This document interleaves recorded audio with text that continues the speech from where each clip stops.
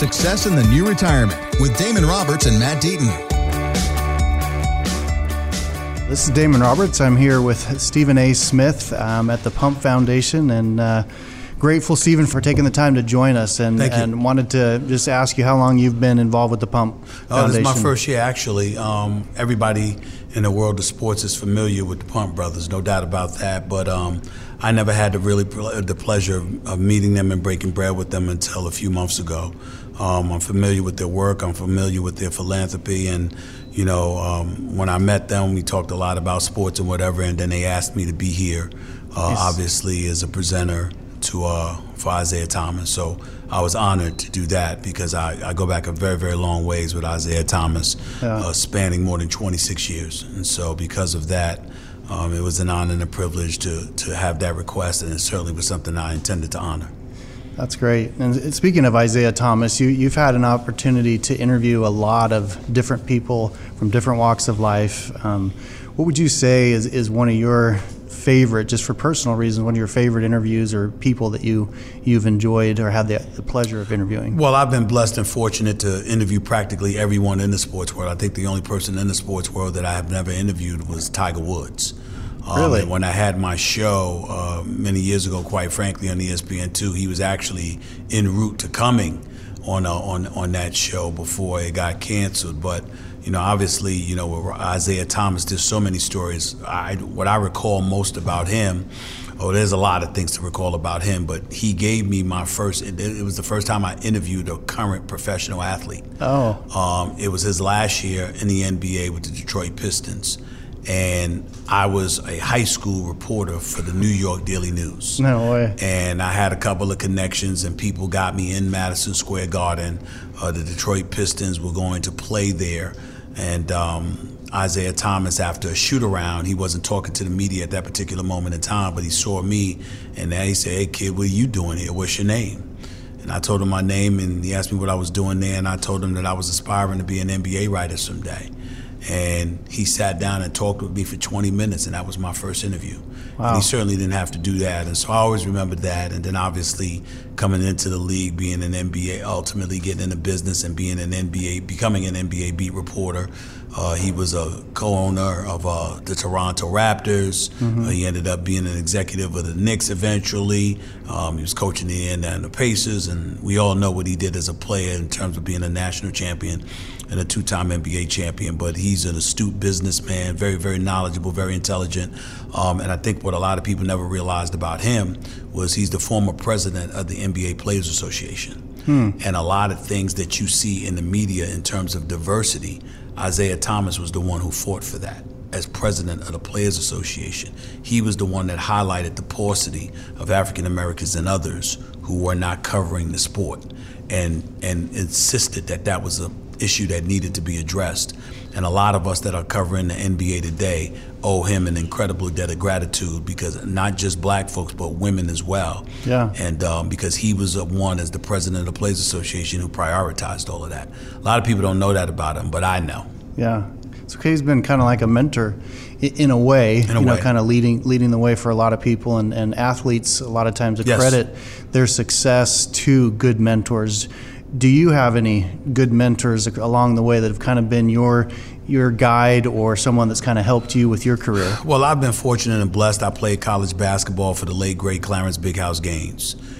He definitely was a mentor. My family and, the greatest mom that I believe God ever created, she was a mentor. She was also my mama. Obviously, there's people in the business, the Mike Wilbons of the world, the late, great Ralph Wileys of the world. Bryant Gumbel to this day is somebody that I speak to frequently as well, that I have profound and tremendous respect for. A lot of names that people wouldn't know, the Mike Brutons of the world who used to write for the Philadelphia Inquirer, Curtis Bunn for the New York Daily News, Rob Parker, who's a radio host on Fox Sports Radio right out here and nationally syndicated as well. So I've got connections and friends throughout this industry, and I've taken and learned a lot of things from all of those people. But Isaiah Thomas is also one of those people. I wouldn't call him a mentor because I was a reporter who had to cover him, and sometimes you got to call him out when things weren't great. And so, that's not something you do with your mentor. So I would tell you he was a mentor to players per se, but he was definitely somebody I had an incredible level of respect and admiration for, and we grew to be friends over the years. And certainly now that I'm in the position that I'm in, and his playing days are over and what have you, our relationship has gotten even closer because there's a level of openness and candor that we can both have with one another. And I just know a lot about him that a lot of people don't know, that a lot of people don't appreciate, that a lot of people wouldn't understand about him, his fiery personality, where he comes from, why he thinks the way that he thinks, et cetera, et cetera. And it's all relevant. It's all relevant to what we deal with in today's day and age. But he is a great, great man. He's a great champion on a lot of different levels, and an incredible inspiration to our community and beyond. You know, we all strive, whether you're a sports writer, a financial advisor, or an athlete, we strive to find people that can influence us and then hire those around us to the things that we're not good at. Yeah. And, you know, being around athletes, you see a lot of money, people that that receive a lot up front and don't have the education behind that, and how to handle that. How have you handled the success, the financial success that you've had, and do you have mentors in the financial world? Well, I have people I listen to in the financial world. I wouldn't call any of them mentors for this simple reason. It's hard to trust people with your money. So you got to trust somebody at some point. But you know what? I think I learned it in the Reagan administration, and it's been echoed ever since. Trust but verify. That's me when it comes to my money. That's number one. Number two, I just started making some money. You know, so let's understand that I'm, you know, as blessed as I have been to achieve what I have achieved, people keep forgetting that just started.